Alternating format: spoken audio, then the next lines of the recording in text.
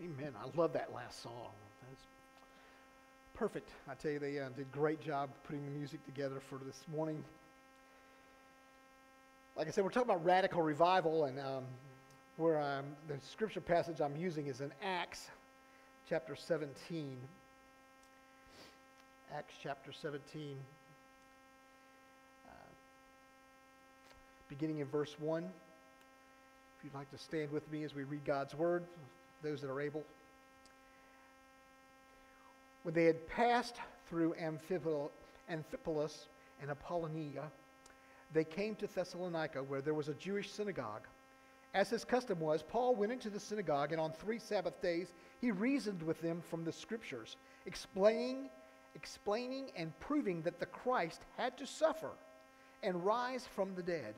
This Jesus I am proclaiming to you is the Christ, he said. Some of the Jews were persuaded and joined Paul and Silas, as did a large number of God-fearing Greeks, and not a few prominent women. But the Jews were jealous, so they rounded up some bad characters from the marketplace, formed a mob, and started a riot in the city. They rushed to Jason's house in search of Paul and Silas in order to bring them out to the crowd. But when they did not find them, they dragged Jason and some other brothers before the city officials, shouting, "These men have caused trouble all over the world, have now come here, and Jason has welcomed them into his house. They are defying Caesar's decrees, saying that there is another king, one called Jesus." When they heard this, the crowd and the city officials were thrown into turmoil. Then they made Jason and the others post bond and let them go. May God bless the reading of his word. You may be seated.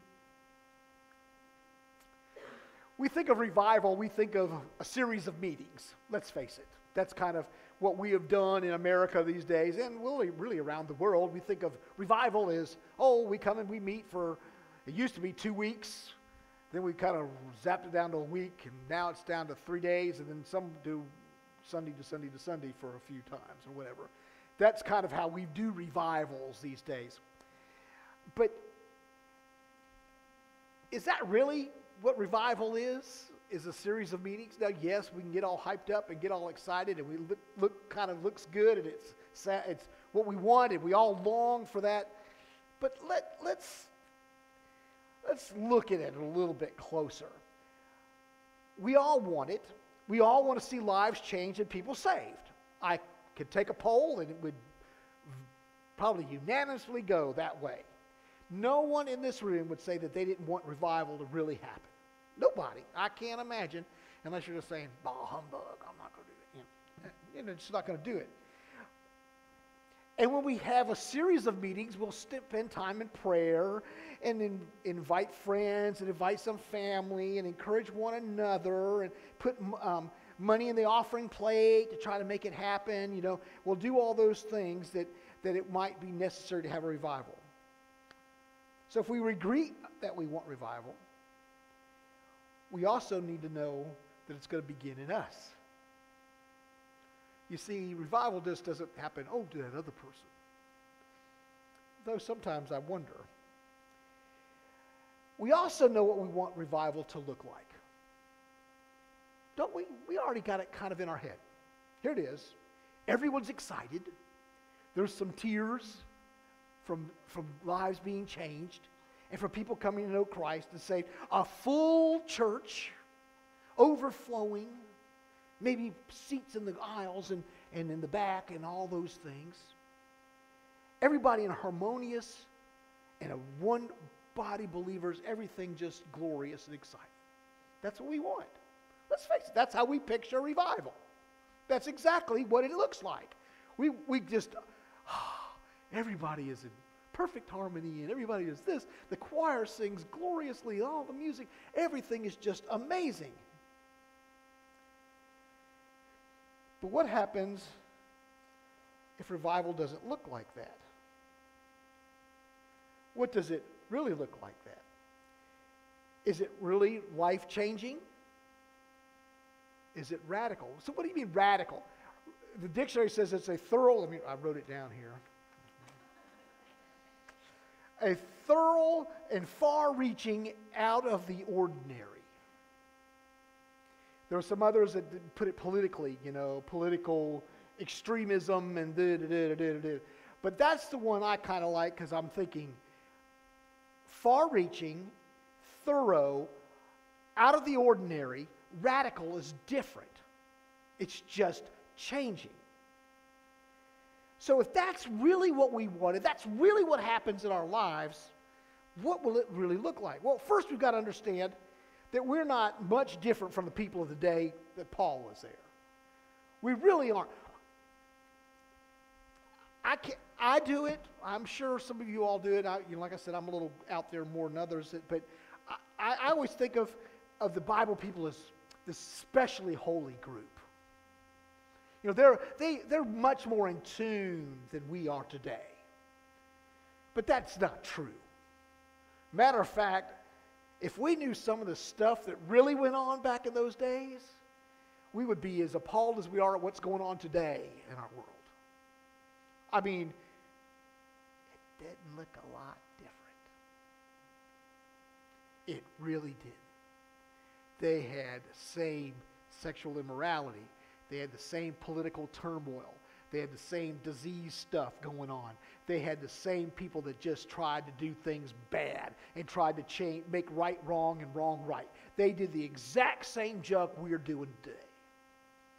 But we seem to think, well, but they're biblical times. They didn't do that. They wanted dynamic preaching, but they didn't really want to be challenged in their belief. You see, we like the exciting, fiery revival preachers where he slams the pulpit, he says, glory to God, and God loves you. And we want all that. But do we really want and you better get your life back in order, and you should be praising the Lord, reading His Scripture, following Him, and making sure every decision you make is done through Him. We don't want to hear that, do we? You're going to buy a new car? Make sure God wants you to buy a new car. Now, wait a minute, Wes. That's a little radical. Jesus was a little radical, believe it. Y'all think about that? You ever thought about how radical Jesus was? He hung out with tax collectors, and fishermen, and all those folks. He stayed far away from them religious folks and those people that preached and those people that ran the churches and preached. Think about it. He didn't hang out with those. Matter of fact, he called them a bunch of serpents most of the time. He was always getting on to them. But who did he hang out? He hung out with the everyday folks. And some of the seedier side of the everyday folks. Didn't he? You think about it. We think he just walked around. What is it? I think it was Jeremiah. People used to do comic things in Christian comedy, and they said, "Who is Jesus?" He held lambs a lot. You know, we picture this, ethereal look on him and all, folks. I'm not sure if Jesus walked in today, we would wonder, that's Jesus? Really? He's not what I pictured as Jesus, because we think of things other than that. Jesus was unique in that he proclaimed to be the Christ. While the people were looking for the Messiah to come, they didn't expect the Messiah to look and act like Jesus. Otherwise, he would have been accepted.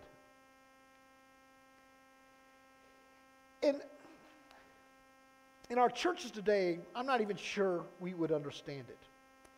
I think a lot of us think that Jesus is a Republican dressed in red, white, and blue and cheers at football games.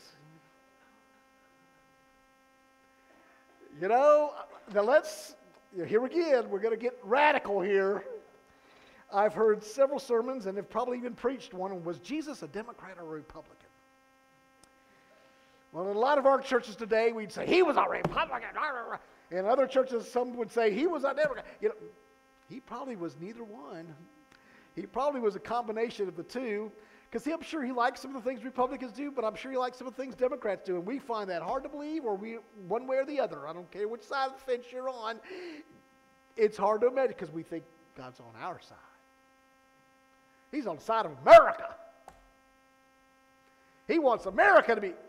Folks, Jesus challenged their preconceived ideas of God and who He was. If you think about it, they had their idea of God, one way. Frankly, they had pictures of the Old Testament, and God was pretty harsh.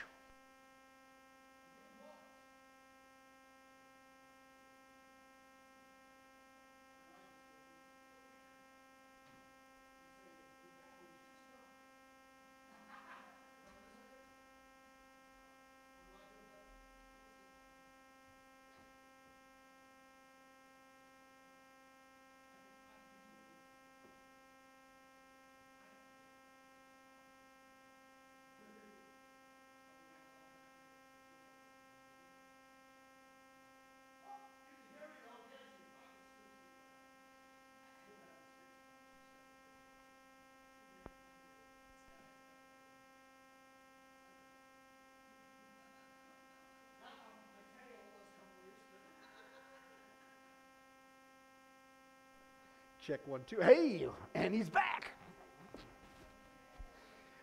You see, we always say that Satan will get you. You get wound up good, and Satan will jump in there with the microphone and say, "Give me a break." I have no idea where I was. My ADD will go everywhere. But God did challenge their preconceived ideas. He challenges our preconceived ideas.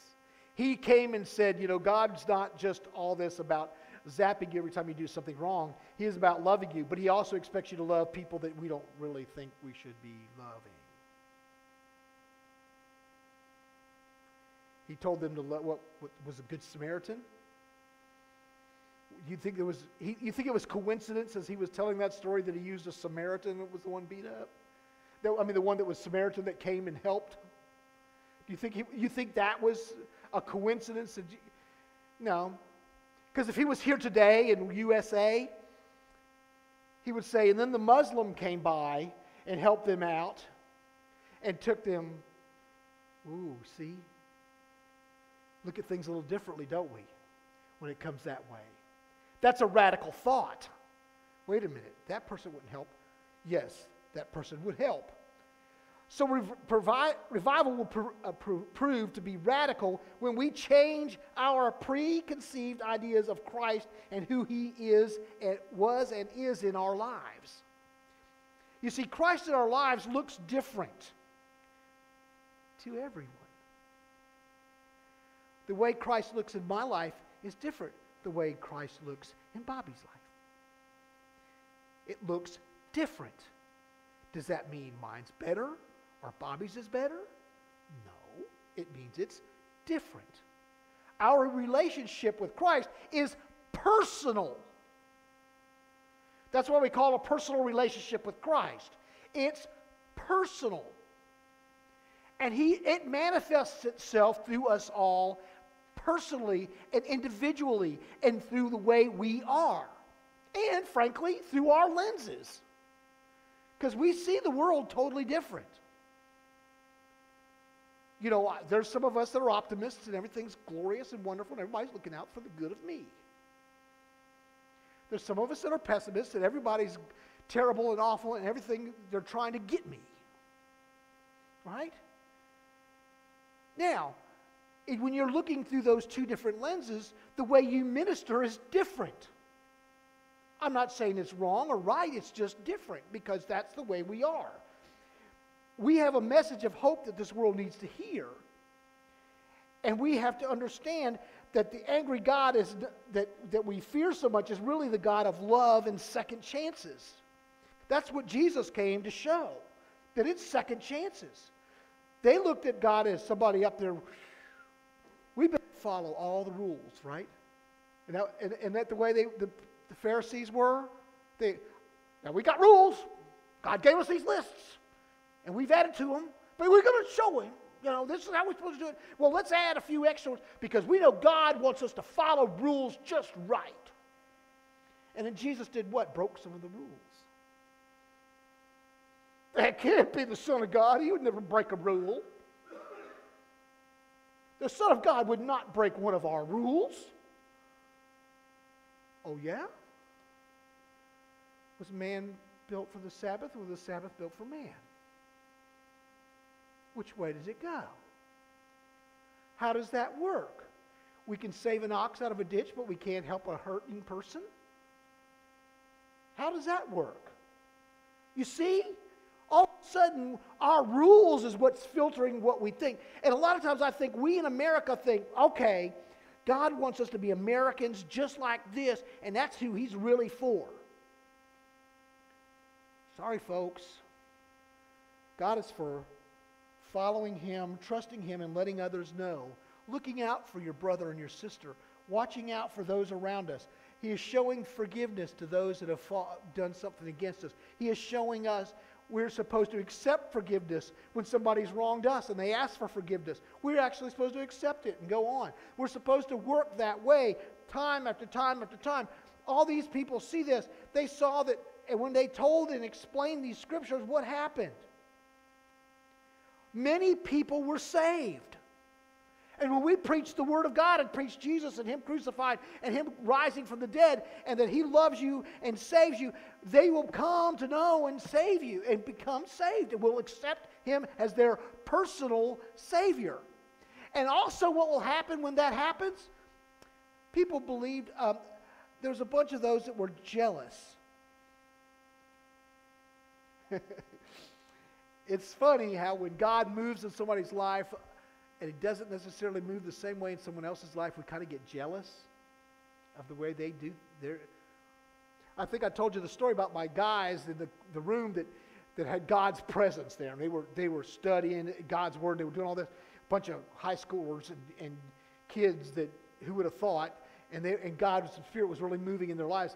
Well, that happened to the boys in the boys' room. And well, the girls found out about that, and they were kind of going, we didn't have any cool experience like that. We didn't do that. And they were a little jealous, as tends to be. And I think that happens to us.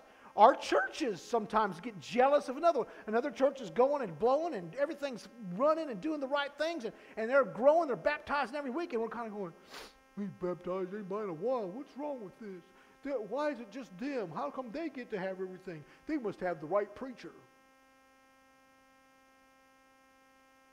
Those right preachers that I used to be jealous of, still am sometimes, but that I get jealous of too, they'll tell you, I just got there and preached and everything just happened. I don't know what happened. I can't take any credit for it. And, those things happen.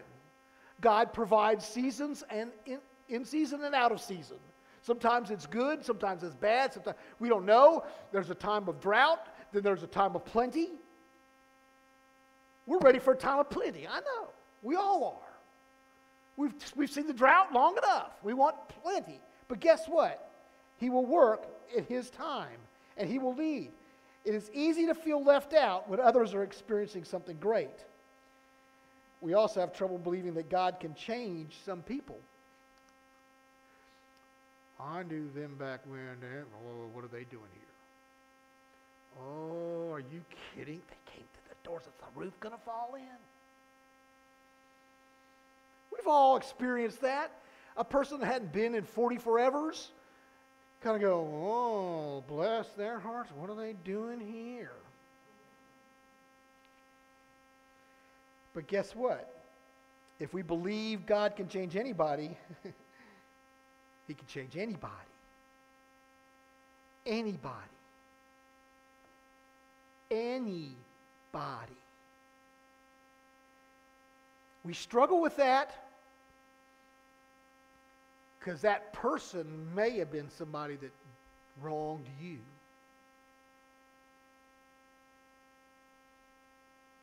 A known pedophile can walk in and we would all go, but maybe God's ready to move in their life. There are some sins that we just struggle with. There are some sins that we just can't get over. And our own biases and our own things pick those sins that we just can't get over. It's interesting, it seems, that we almost can forgive, we can forgive murderers easier than we can forgive a pedophile. And let's face it. And guess what? If you're a parent and have a child, you could pretty much forgive that. If anybody read The Shack, the book The Shack, I recommend it. It's not supposedly a Christian, but it's got some Christian overtones in it. And the guy has to forgive the person that raped and murdered his baby, his child. How do you do that? I have no clue. I don't know that I could. I'm just being real. I don't know that I could. But you see, God can change anybody. And we don't want to struggle with that, but we do. But that's radical revival. Sometimes we may need a radical plan to see radical results. What if we're supposed to change the way we reach out to people? Because let's face it, we've had to do that in the last couple of years, haven't we? We've had to change the way we go after people. New ideas are hard to do sometimes, different ways. And it's hard. It's easy to get so deep with things that we've always done that it's difficult to try something new and radical. What if I'm supposed to do and say things I've never done before? It's said that it's easier to add things to a Baptist schedule than it is to take something off of a Baptist schedule. It's nearly impossible. I'll tell you a story about it. Y'all do homecoming. Homecoming's great, right? We did homecoming at my former church. Did homecoming all the time. Every year. Dinner on the grounds, blah, blah, blah, blah. Well, our church grew. And our new facility was set up different, so we kind of looked at homecoming a little differently. So what we decided to do was have homecoming, a big homecoming, once every 5 years, where we'd really celebrate, really go at it, really do it. But the other 4 years, we would just recognize that this is homecoming day and just say a few things and then go on. No dinner on the grounds. You'd have thought I'd asked them to deny salvation. What do you mean we're not having dinner on the grounds? What do you mean we're not doing a full-blown thing every year? Well, we've added about 100 new people, and they don't have the homecoming tradition that you do, and homecoming's become just another Sunday. So we're going to make it special every 5 years. But we always had dinner on the ground. We should have dinner on the ground. Because Jesus had dinner on the grounds. You see what I'm saying? And we do this. And we don't think that it's that big. But I'm not kidding. Sunday school classes were an uprise. They were having meetings. They were trying to decide what's going on. They're just getting all crazy. They're just trying to change our church. They're trying to do things so different. I don't know what they think. They're just catering to those new folks. You see? It doesn't take much. You think the new folks didn't enjoy dinner on the grounds? Of course they did. Of course the new folks enjoyed it. Of course we all did. But guess what? It had to be done different. We were making it ho-hum. You ever been there? Where things became ho-hum?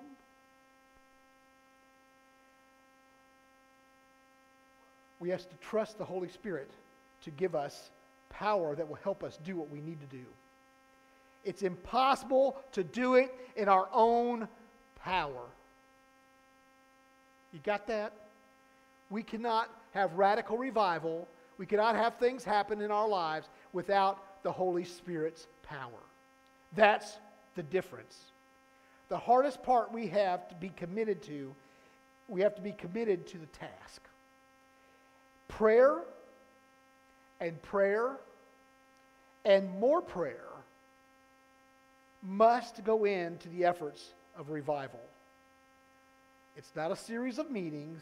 It is an action and reaction to the moving and the power of the Spirit of God. That is what revival really is. We're pretty good with commitment for a short time. It's the long haul that's hard, isn't it? Let's face it. You know, I can do my yard work for a couple weeks. A couple years, that's a little harder to do. If you hadn't figured it out, I don't like to do yard work. I can't imagine keeping bees or whatever on the long haul. I'd get tired of them things. I'd be tired of getting stung. I'd get tired of messing with them. You know, I would get tired of all that. I didn't know about bees till I came here. I'll be honest. I didn't have a clue. I didn't know what bees were. I knew that they created honey, and I just bought it in the store. You know, The good news is a small yet committed group of people can change things. They say that 3% of the population changed communism to China to communism. 3%. Which scares me for America, because we know small numbers can change radically. They even have the state church is there. It's the Three Self Church or something that it's called. And it can be a Christian church. And they can preach and they can sing hymns. They can't evangelize. They're not allowed to try to persuade people to go their way. Is that really a church? Because you see, that's part of what we're called to do, isn't it? It's to reach out to those people. We know that Jesus and 12 disciples changed the perception and relationship of God for everyone in this world. For all of us. That's the difference he's made. So what will we do? Will we pray for a long and radical movement of God in our lives? Or are we just going to let it go? You see, God wants to work through us. He really does. But he needs able bodies that are willing bodies. Because you know, as we get older, as I get older, my body doesn't work quite as well as it used to. But he still wants me to be willing to use what I can and do what I can. That's what we're called to do. And when we do that, a radical change will happen in your life. It really will. And when he changes you, it kind of spreads. And that's when real revival happens. Begins with one little song. It only takes a spark to get the fire going, pass it on. Guess what? That's what it takes. Will you let God use you to be that spark as we move towards revival? Let's pray. Father, we thank you for your word. We want revival, but we're afraid sometimes. What are you going to ask us to do? How will it look? How will I be different? But Lord, we know we need to change and we need to follow you. Show us who you are. Change us. Revive us again. Fill us with your presence and your spirit so that we may show the world that you have come to save them and that there is hope for them. Thank you for your hope and presence. In Jesus' name, amen. This is our time.